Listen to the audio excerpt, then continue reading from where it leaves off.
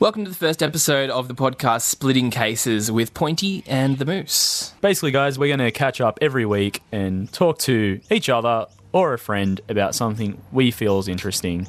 And so that could be music, movies, or sometimes something with a bit of culture. We'll split a case. We'll provide the beer. They provide the...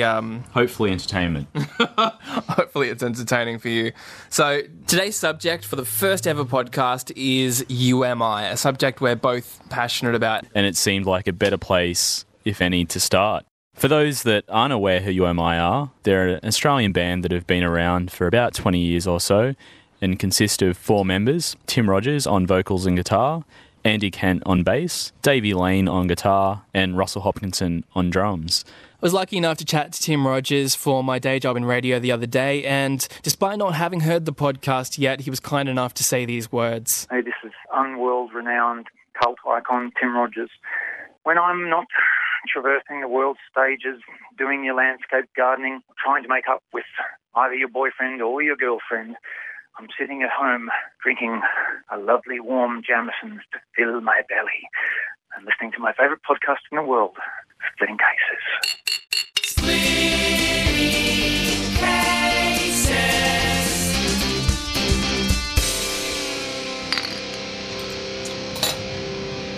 Pointy, where did we meet? At UMI, of course. And I remember it being a really great show. It was at the Newcastle Workers Club for Surfest in 2006. And it was probably a couple of months before Convicts was released. I remember maybe just yelling out that you had a nice shirt, maybe. I had been there with a friend, and some guy with curly blonde hair walks up and goes, "Hey, nice shirt." And I was wearing a snake-tied shirt. We got chatting and eventually realised we were both huge UMI fans, and I think he said, "Oh, you should come over and check out my record collection one day," and that it all led from there, I guess. That sounds very sinister. It did. I don't know. I think I was maybe young and naive enough to go, yeah, I could go around to some guy's house who's asking me to come check out his record collection. I'm glad it ended up nice and sincere. Yeah, there was no rubbing lotion on the skin or else it gets the hose again or anything like that, I promise. From there, we ended up really great mates, and fast forward to a podcast, which you're hearing now. So the best place to start is, when did you first get into UMI? I think I probably would have been 14 or 13. It was probably around the time that Number 4 record came out. I'd been aware of the band before that because I'd borrowed Ali Daly and Hi-Fi Wave from Beresfield Library, would you believe? So yeah, it was definitely Number 4 record was the first one that I probably got into a lot and then sort of went back from there. What about you? I'd seen the film clip to Rumble on TV. Just after that came out, we moved to New Zealand. And a week later, my brother, who was in Melbourne, sent me a cassette that he'd recorded off his CD copy of Number 4 record, and I wore that cassette out listening to it every day on the way back from school.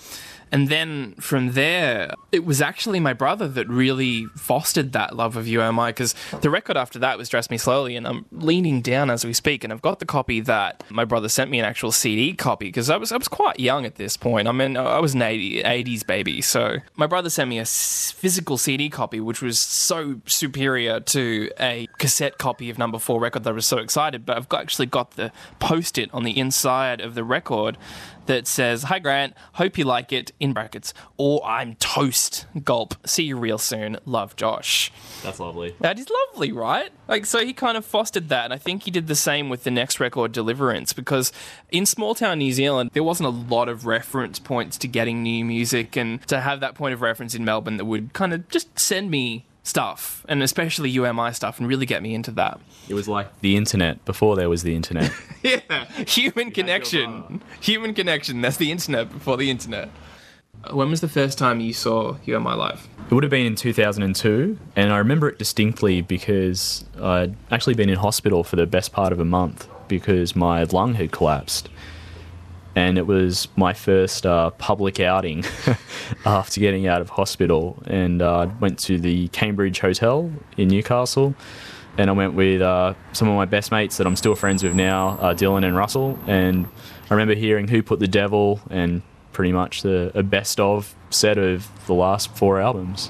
So Who Put the Devil before Deliverance came out? Yeah, that's right. Then I remember when the album did come out, Deliverance, which is now one of my favourite UMI records, and probably the one that's underrated the most. It probably wasn't a good indication as a single of what you were going to get from the album. First time I saw UMI was when we were back from New Zealand for a while. As I said, I was living there for a while.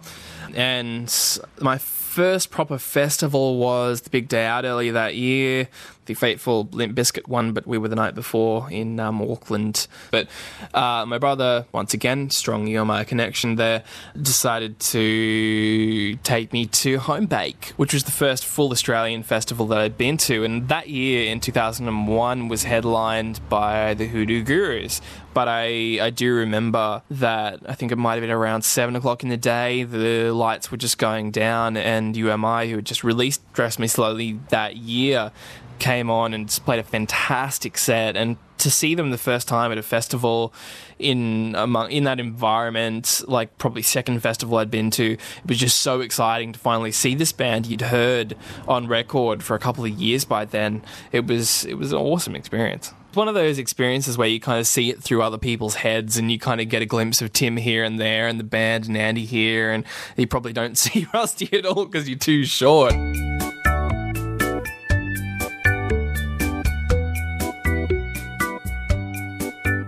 Right, so since we both got into UMI heavily around the time of number 4, when did you first look back and get into Sound as Ever? I would have been in year 10. I got it as a Christmas present that year. It was a very different sound to what I expected on first listen, but there's certainly a lot of really great songs on that album that still sound brilliant today, like particularly the title track. When that's played live, it's incredible. I think it took me a while to get into Sound as Ever, but it took me seeing them live more often and really appreciating those tracks. But I always loved Coprolalia and that bass line. It's just a fantastic sound, and the way Tim's voice sounded at that period is just so different. It's like it's hearing a band evolve, but once they already had going back.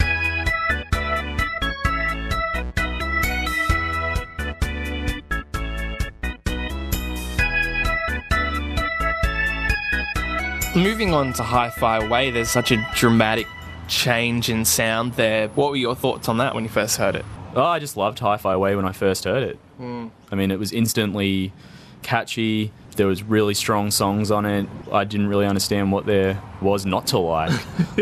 I think that's a general consensus around UMI fans for that record.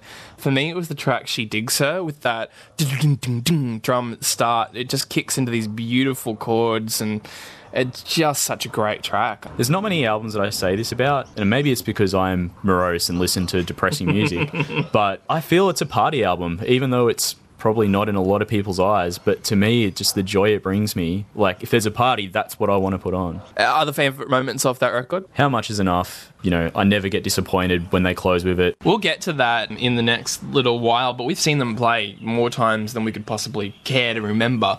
But the amount of times we have seen them close with How Much Is Enough is staggering. Like, that's a great closer. Yeah, I mean, I did quite like it when they did change it up for a little while there. I think they were playing the piano up the tree, which was also brilliant. Amazing song. But yeah, I've never tired of How Much Is Enough. Moving on to Hourly Daily.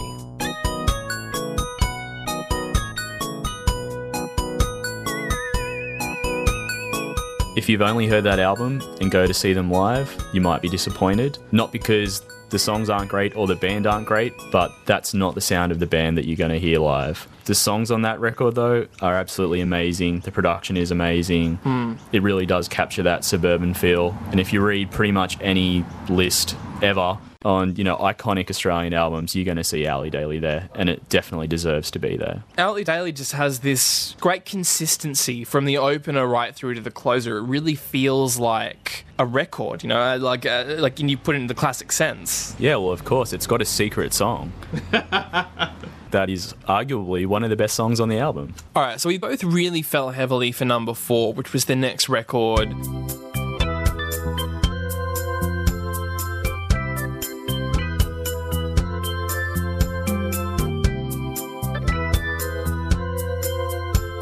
What was it that really attracted you to number 4 when you heard it? I bought the CD single for What I Don't Know About You after watching the video clip on Rage. It's a pretty funny video clip, so if you haven't seen it, jump on YouTube and check it out. But it wasn't so much the single itself or the A-side that got me into it. It was also the B-sides on that single, which from memory is a live version of Applecross Wing Commander, a live version of Kathy's Clown, and a song called You Want It So Bad. So, yeah, I just loved, in the days of CD singles, you would buy it for the title track and hopefully there'd be a couple of surprises on there. I would never listen to it song by song, as it was really difficult to do kind of on a cassette. Like, you'd fast forward, you'd rewind, you'd never get it quite right. So you'd... Not an enjoyable experience. It's not an enjoyable experience. So you just listen to it as a whole record, and you'd listen to it 100 times, and you go, oh, well, I'll just listen to it like 101, you know? Like, I really loved the sequencing on it, just the sound of it. But what I don't know about you, the single you bought, is just such an amazing standout track on number 4. There's plenty on that album. And actually, come to think of it, maybe my first listen to the album was actually the Live at the Wireless performance that the band did during that time. I did have that on cassette, probably before the album came out, I'm assuming. And yeah, I used to give that a pretty good thrashing. That record was one that really grew with age. Sort of like I fell for the melodies when I started listening to it.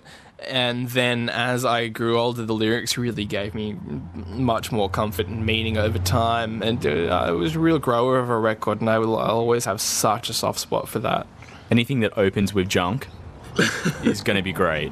True. So moving on for number 4, was sort of the first time that, now that we were aware of them, new albums were coming out that we could wait for and anticipate and get into. So do you remember the first you heard of anything off Dress Me Slowly? Before Dress Me Slowly came out, there was also a live release, Saturday Night Round 10. And that was the first record that had Davey Lane playing on it. And so I remember getting that when it came out, and it came with a bonus disc of a couple of really great tracks that must have been recorded around the time of number 4, which were brilliant songs, like one in particular, Useless Information, I think's fantastic. So I remember looking forward to that album, getting it, listening to it on my Discman on the way to Port Macquarie, I think, on like a year 10 camp. So it was the first album that Davey was on, and it just gave it such a beefier sound. Yeah, I agree. So what was the first you heard off Dress Me Slowly, the next record?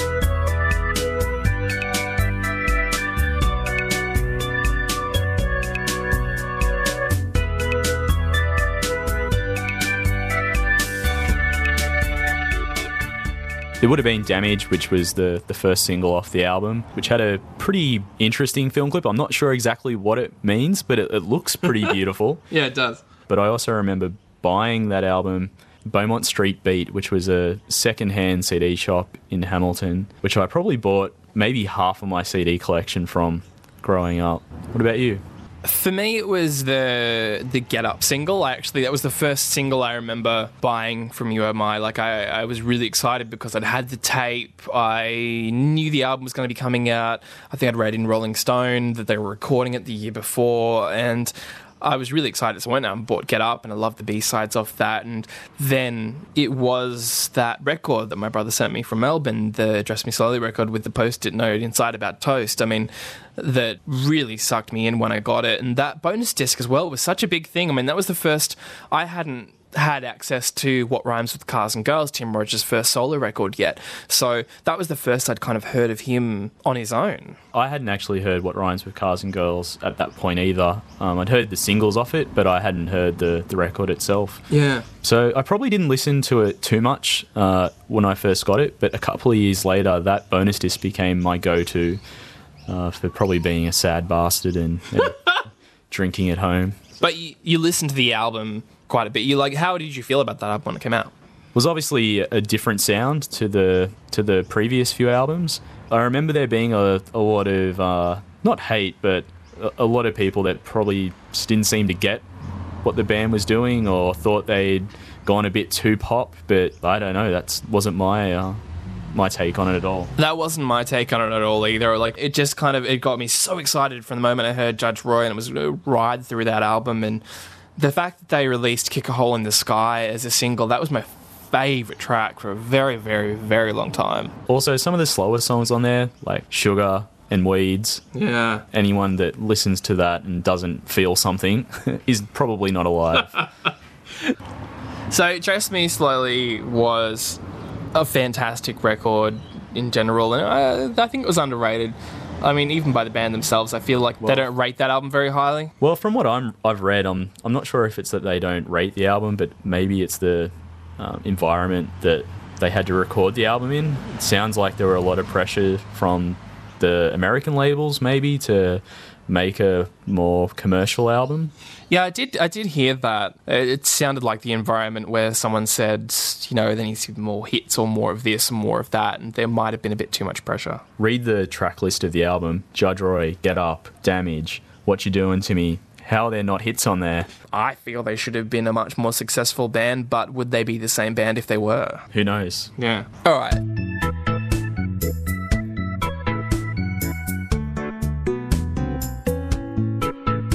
So from there, the next record was Deliverance. My first experience with that was being sent it by the brother in the mail, and we went for a drive up to the Bay of Islands, which is up near the top of New Zealand, and I listened to it quite a bit on that trip and really, really loved it. And once like number 4, that record appreciated over time. And I don't know if I've got my timelines mixed up here, but I'm pretty sure that I bought Deliverance the same time I bought Highly Evolved by the Vines.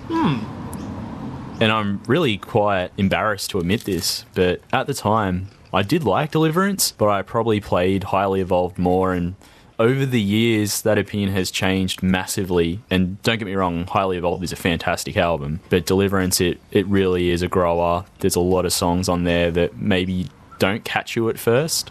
It's just a really fucking strong album. Highly Evolved came out in a time where the Vines were kind of being held up as sort of our version of saviors of rock and roll, and I think what UMI should have done is change their name to The UMI at that time, and I reckon it would have been a number 1 record. Deliverance, I completely agree and forgive you for loving Highly Evolved more at first, because, I mean, it's like that with records. Some records, and the best records, are the ones that stick with you over time and grow. So after that record and touring, there was a bit of a break before the next record. Yeah, well, I think there was a best of that came out shortly after Deliverance, and there was a pretty big tour to support that best of as well. But yeah, I think the next album was Convicts in 2006, so roughly a 4-year break, but in between, Tim brought out a couple of solo records. Yeah, I mean, to someone looking at standalone albums or looking back, that seems like a long break, but to them, it mustn't have at all. It's like you have so much to do within that period that by the time you get around to recording an album, which takes a while to have written and recorded, you know, it's a huge thing. The First Pictures album might have came out at that time as well. Around that time, yeah. So Davey would have been busy with that. Spit Polish and Ghost Songs, Dirty Ron came out around that time. So yeah, there was plenty of stuff to keep him busy, I guess. And so from there, by that point, I was well and truly back in Australia. And the first I heard of Convicts coming out was that first show that we met.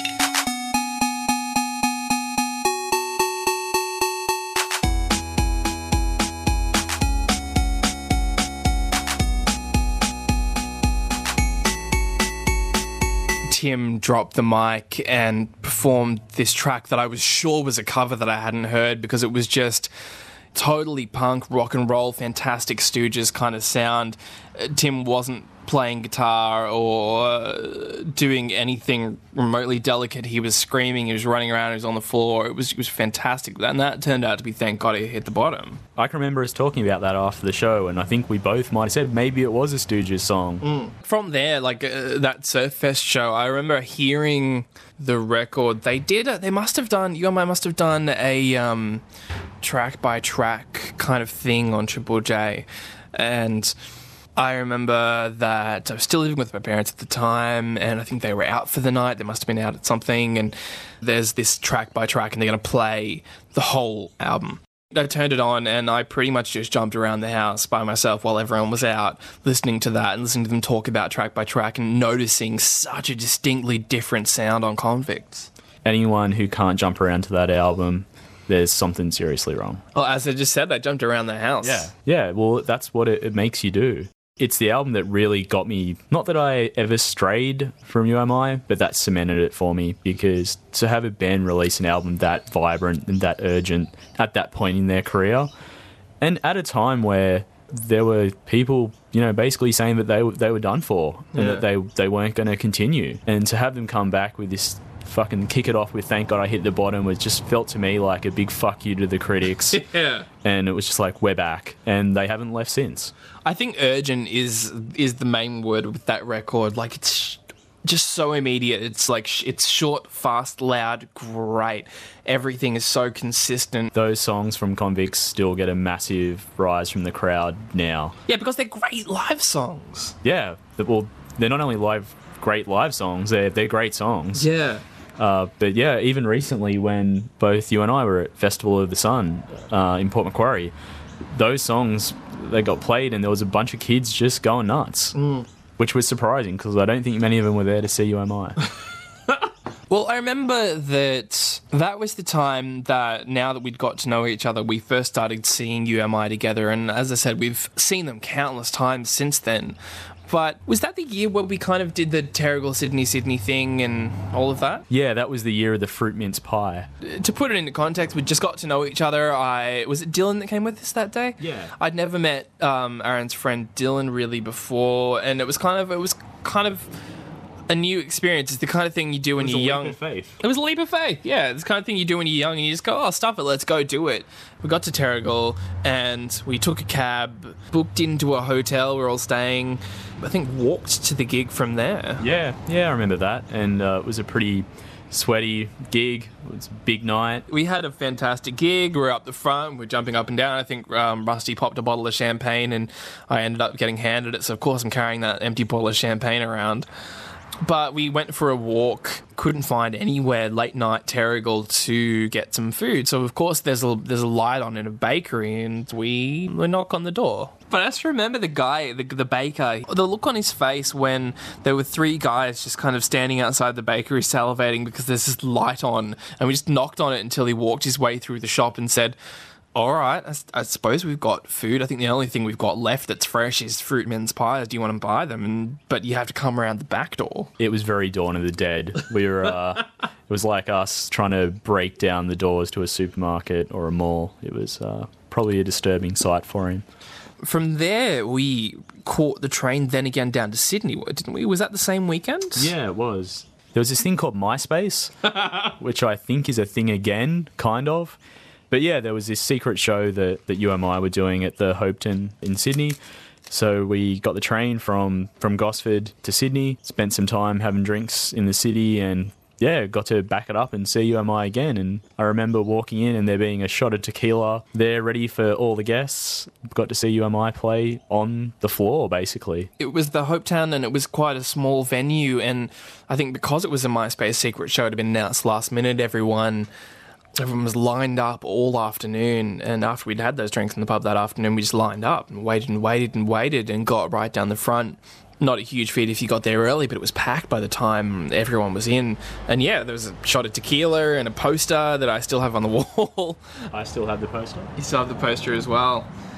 But that show was just fantastic. It was just so loud. It was fantastic. And I was standing right in front of Tim, and I remember him kind of leaning down in the bit. It must have been, thank God, I heard the bottom because he didn't have his guitar, and he had his hand on my shoulders, and it was one of those incredible moments. Yeah, well, I must have been to 5 shows or 6 shows that year or that 18 months because there was a secret show, there was Terrigal, I'm sure there was a show in Newcastle that we went to as well. I think that might have been Surffest that year. No, there was a separate show as well. It was also at the Workers Club, but it was in the smaller room. Oh yeah, no, I do remember that, yeah. But I also went to Wollongong that year as well and saw them play, which was a different experience. Yeah, well, I mean, after that show, I bought a last-minute ticket to Home Bake off Macca. I didn't really know him back then, and I bought a ticket off him, and I went to see them, and I ended up seeing them playing in the rain. I've just got this vivid memory of Timmy Rogers on stage without his shirt, just playing Wally Raffles and that fantastic vocal tearing bit in there. It was really nice kind of seeing them 3 nights in a row. And like you, I think you went to Wollongong and I was visiting my brother in Melbourne that year, and I saw them in Melbourne on that tour. I think it might have been Forum in the city, I'm not sure, but that year was pretty much like the peak for us for like amount of shows we'd seen. I don't know, last year was maybe not quite as epic, but fairly epic. But we'll get to that later. So from there, it was another couple of years before another record came out, and that was Dilettantes. But in between, Tim Rogers released The Luxury of Hysteria, a fantastic record that was just incredibly lush. It had strings on it, and he was touring with Missy Higgins, a support act at that time. Yeah, I think we went to the Shed to see him support Missy Higgins. And by the Shed, I mean Newcastle Entertainment Centre. But yeah, I remember that being a good show. And I know, I think probably a lot was made of it by some people at the time, because there was that altercation that had happened at Falls a couple of years before. Yeah. Exactly. Yeah. Exactly. It was a lot that had been made up in the media. I think Missy didn't really mind that much, I'm sure, and you can look it up if you've really got a curiosity about it. So from there, it was Dilettantes coming out, and I don't have the most vivid memory of that coming out.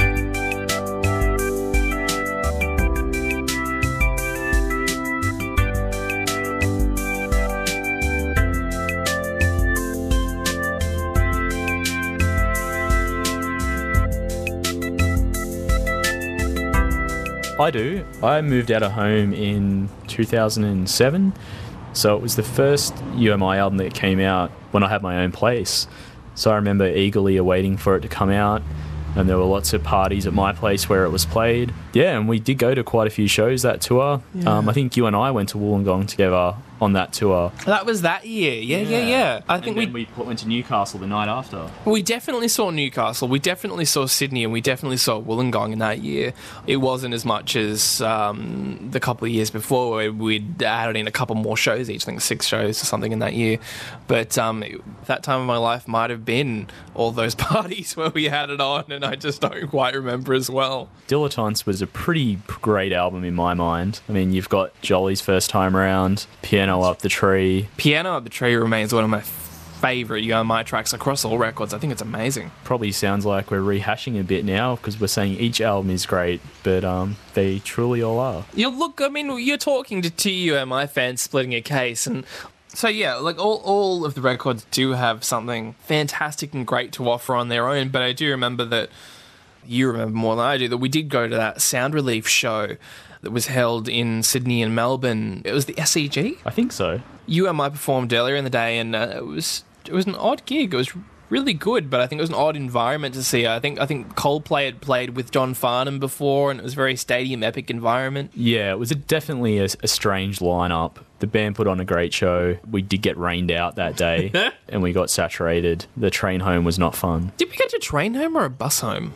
I have no idea, and I'll put that down to the fact that once we got back to Broadmeadow, I got punched in the head by some hooligans. Yeah. And had to walk home, well, run home from there. Oh man, that's terrible.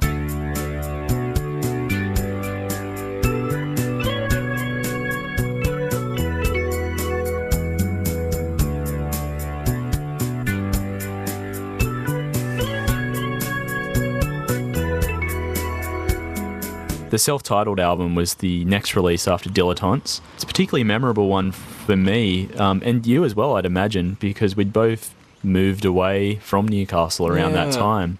I'd moved to Newtown, where I lived for a couple of years from there, and you were in Darwin. Yeah, it was.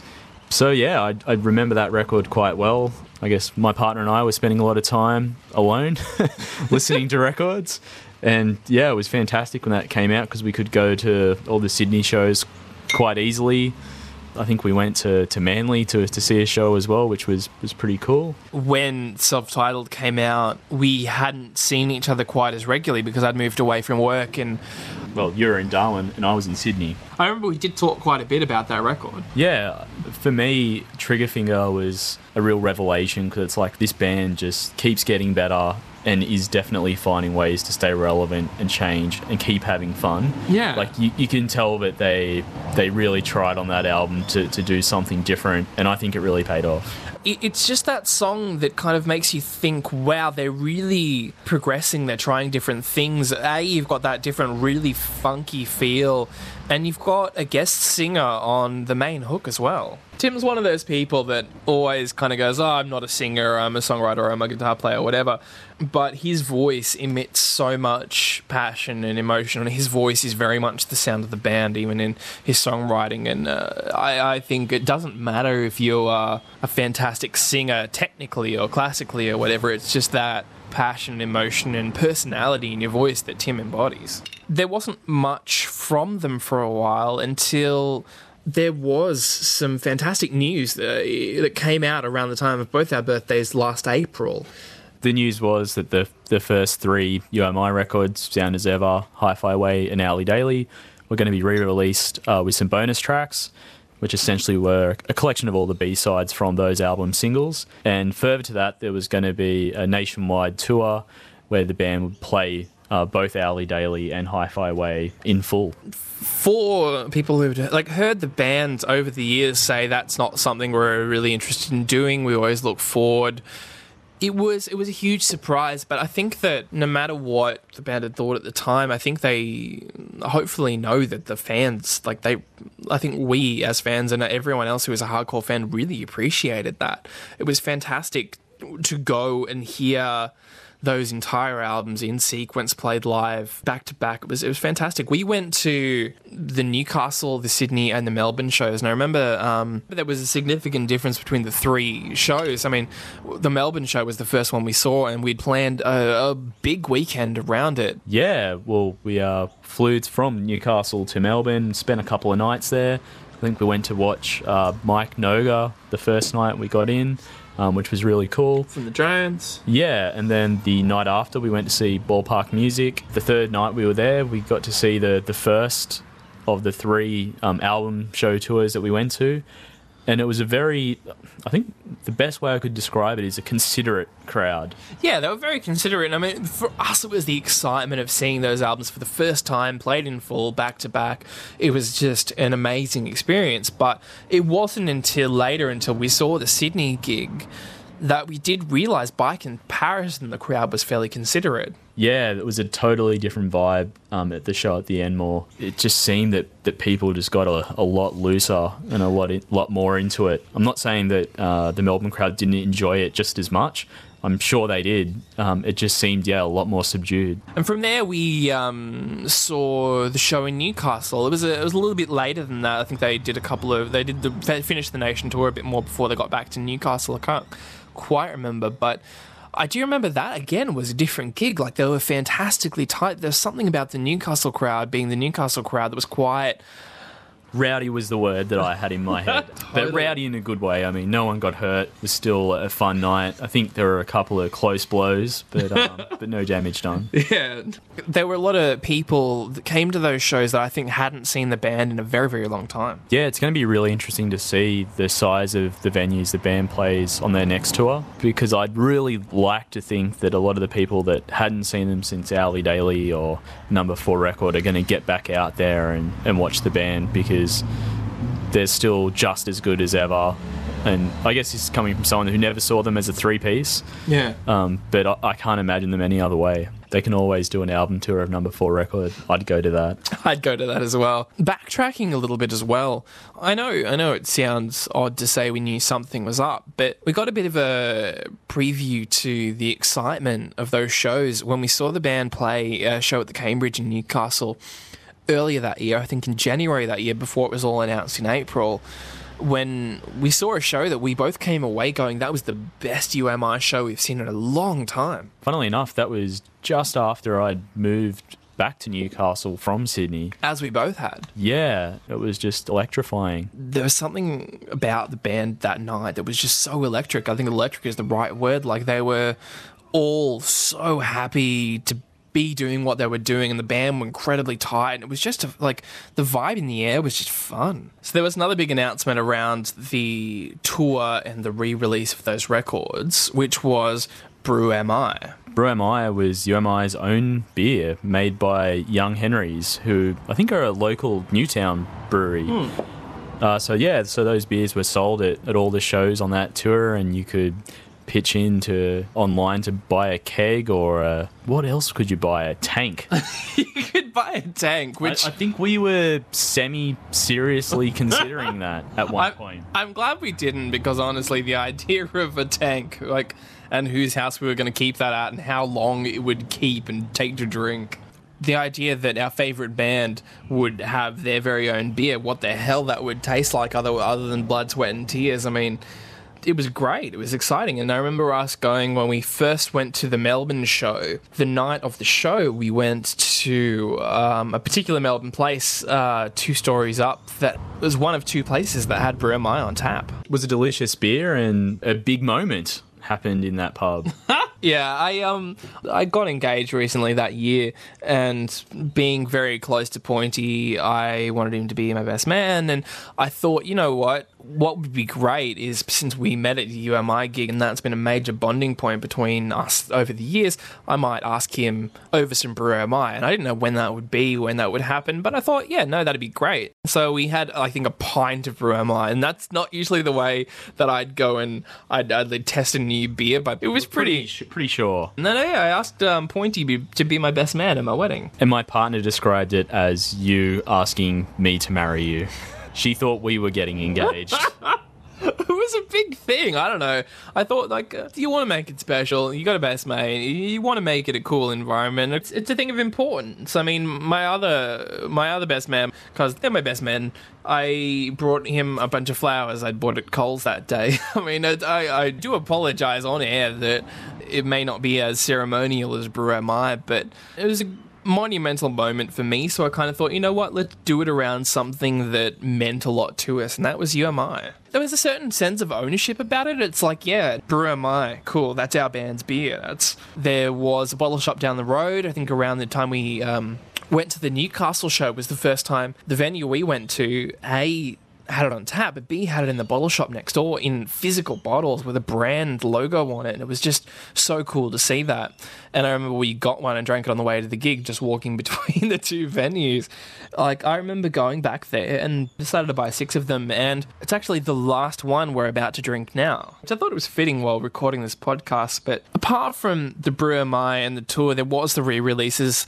Do you remember what we did when we first got a hold of the CDs that we could play, the remastered CDs? I do. We had a couple of beverages at my place, if I remember correctly, sitting on the floor in the lounge room, and had a couple of drinks and listened to each album and the bonus disc from start to finish. I think that was a good 6, like maybe 7-ish hours. It was kind of cool to sit there and go, right, all albums, all bonus discs, those 3 records, let's go. You, more than me as well, have collected a lot of merch over the years. Being in Australia, you've had a lot more access to singles as well, but you've sold a lot out via eBay, and you've got quite a collection. Yeah, I've probably spent more money than I should have on stuff, and I only wish that money could have gone to the band rather than the sellers on eBay.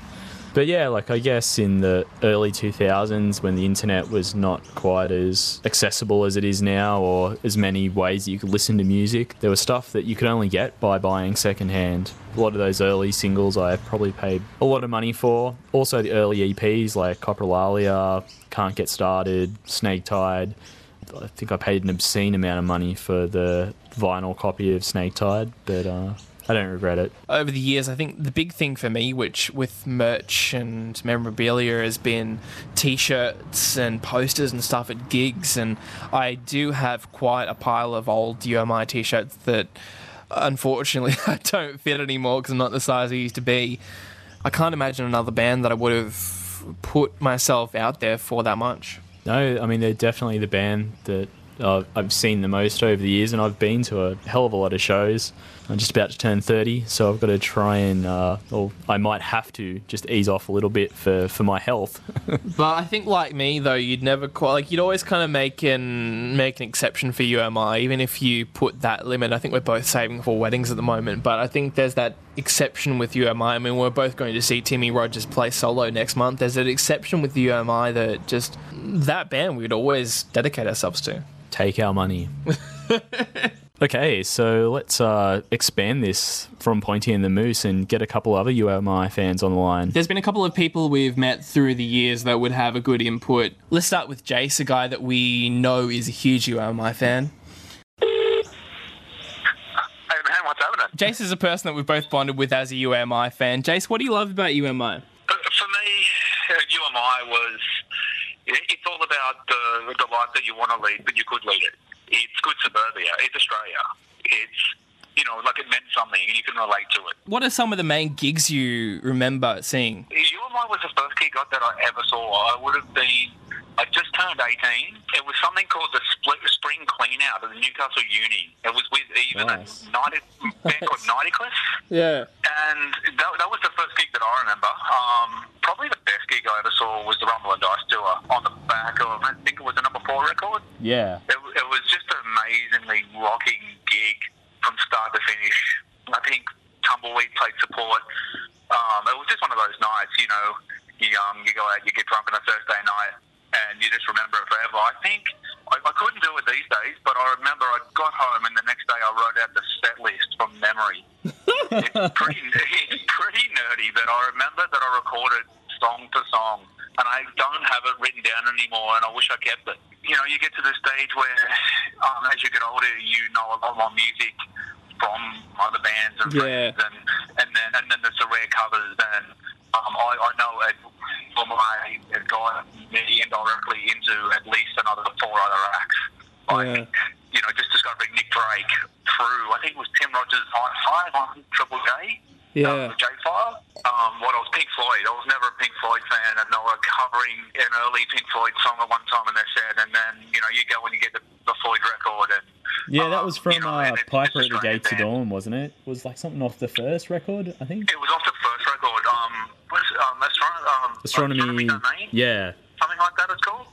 Yeah. And you just hear things from, they were doing Lemonheads covers, and they were doing I heard a great interview, and Andy Kemp was saying they just throw things in for themselves these days, and things that they like and things that are going around, and I've heard them cover Jet, and they've covered the Stooges, and I, got into bands like the Undertones, the Pretty Things, the Move, that, I probably wouldn't have got into if it wasn't for UMI. That's exactly right. And it had that feeling too, that 60s sound, but it was so fresh for the 90s. You couldn't for me, I couldn't directly pinpoint the influences, but as you discover more of the records, that when you hear what influenced it, it makes it so, it's so simple to put it together, like the Small Faces, like 60s Small Faces records, and the Kinks, and also Pretty Things, and there was always comparisons with the Who. Favourite UMI record and why? Must be Owly Daily. I play it religiously every New Year's Eve. Why New Year's Eve?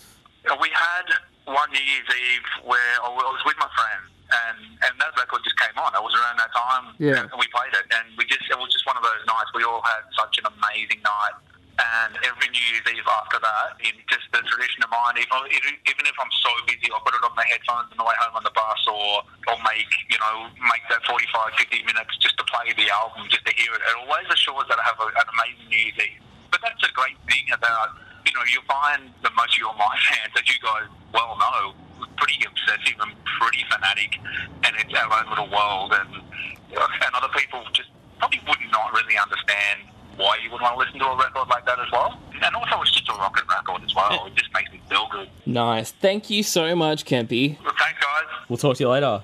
Let's try another man who has UMI dear to his heart. This is Macca. Just generally, what do you love about UMI? What do I love? I love just great tunes. That's where you start from. What's your favourite gig you've seen over the years? That's like picking your favourite child, isn't it, really? What's one of your most vivid gig memories? One that definitely sticks out was Homebake. Which one was the one where they recorded the one that went on the live DVD? The Cream of the Croc DVD. Cream of the Croc one. Yeah. There's a moment there where, when you watch back the DVD and you listen to the audio commentary, Rusty mentions, hey guys, something along the lines of, hey, and if you look out there, you might see yourself in the crowd. And as soon as he says that, there's me in my stupid hat with the fist pumping in the air. So that's one of the most memorable gigs from, I suppose, Reflection. That is awesome. But, too many to choose from. What's your favourite EMI record and why? Number 4 record. Why? Because I played the absolute crap out of it till it died. And I just remember at the time I was working, doing a lot of work away from home and spending, lots of times just sitting there listening to music, and I just absolutely played it till it stopped working.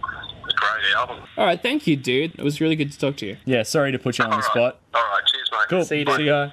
So thank you very much for listening. That's the end of our first episode. If you're interested, you can follow us on Facebook at facebook.com/splitting cases and also twitter.com/splitting cases.